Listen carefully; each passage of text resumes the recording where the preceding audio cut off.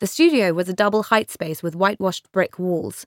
There were large plants everywhere, and the south half of the roof had been cut out and replaced with glass, so the general atmosphere was that of half greenhouse, half circus tent.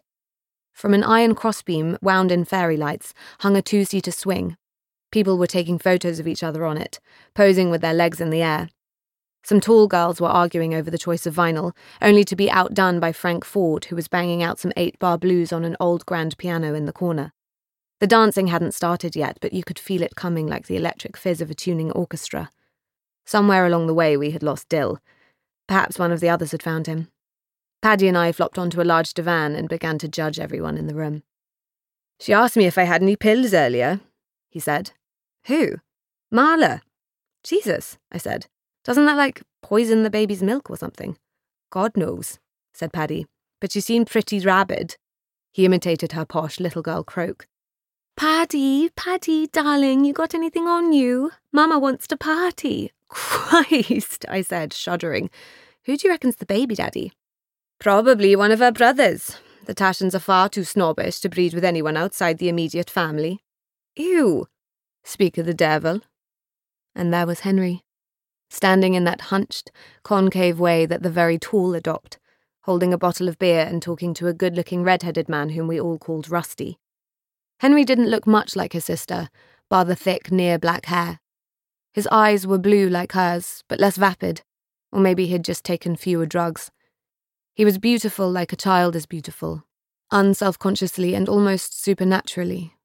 Henry had been one of the notoriously fit boys at Mosshead, the nearby boys' school that Mila and I had been obsessed with growing up, and I, specifically, had been obsessed with him. He'd never paid me much attention until last summer, when we'd hooked up after Notting Hill Carnival. I couldn't believe it. My inner teenage self was doing backflips when he kissed me.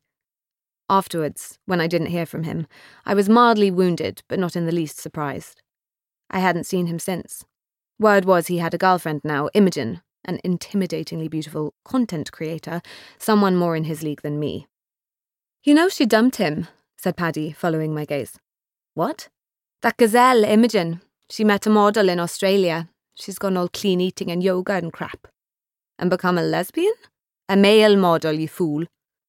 Jess came and dived over Paddy and me, causing enough of a commotion for a few people to look over, including Henry. We caught eyes, and, did I imagine it? The effervescent hint of things to come. "Would you like some drugs now?" asked Jess. "Yes."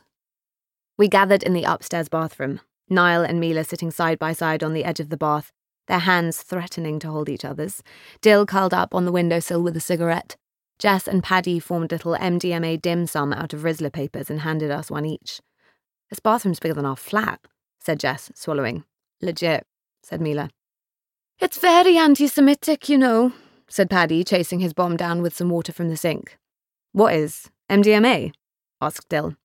"New Year's Eve.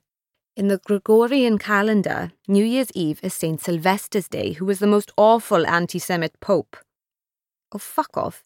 It's true." "Oh my God," said Jess. "Yeah, there's a street race in Brazil, the St. Sylvester Road Race. My cousin's always posting about it on Facebook. Annoying." "Of course there is," said Paddy. "Brazil is where all the Nazis went to hide before Nuremberg." "Are you saying," said Dill, "that because I am one of the chosen people, I shouldn't celebrate New Year's Eve?"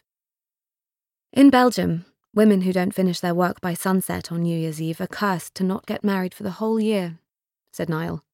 "Like that's a curse," said Jess. "Why do you know that?" said Mila.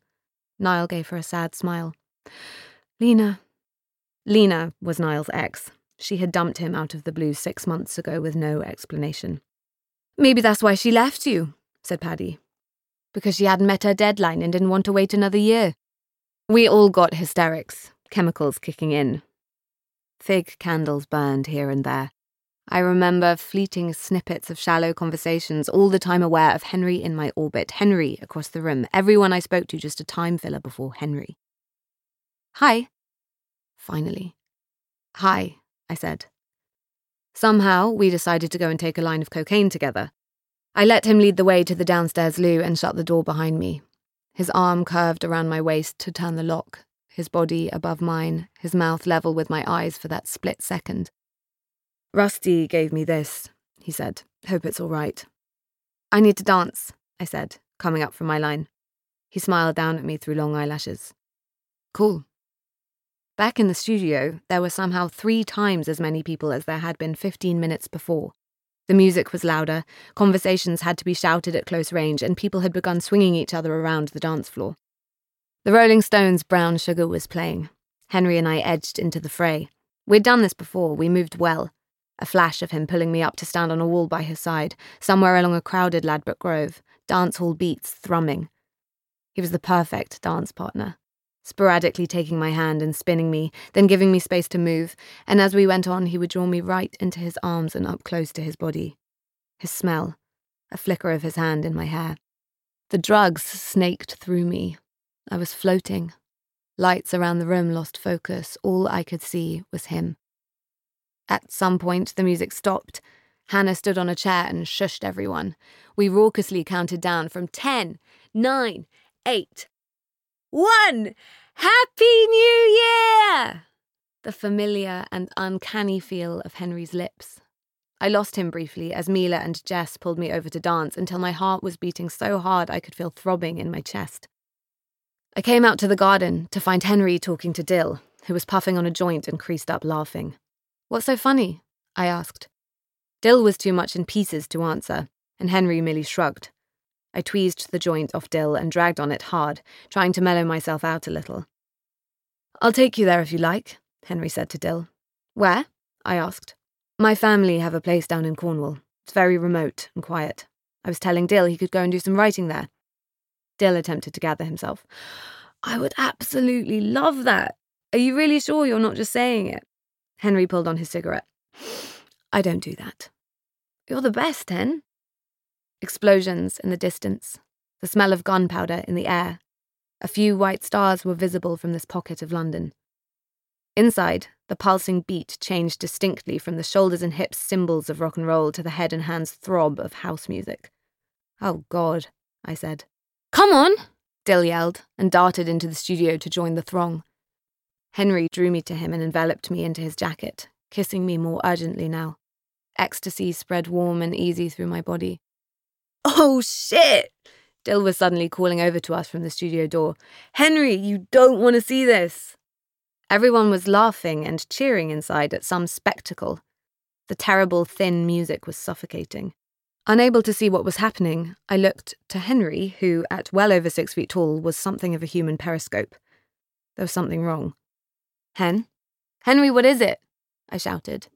His jaw constricted. "It's Marla," he said. "What?"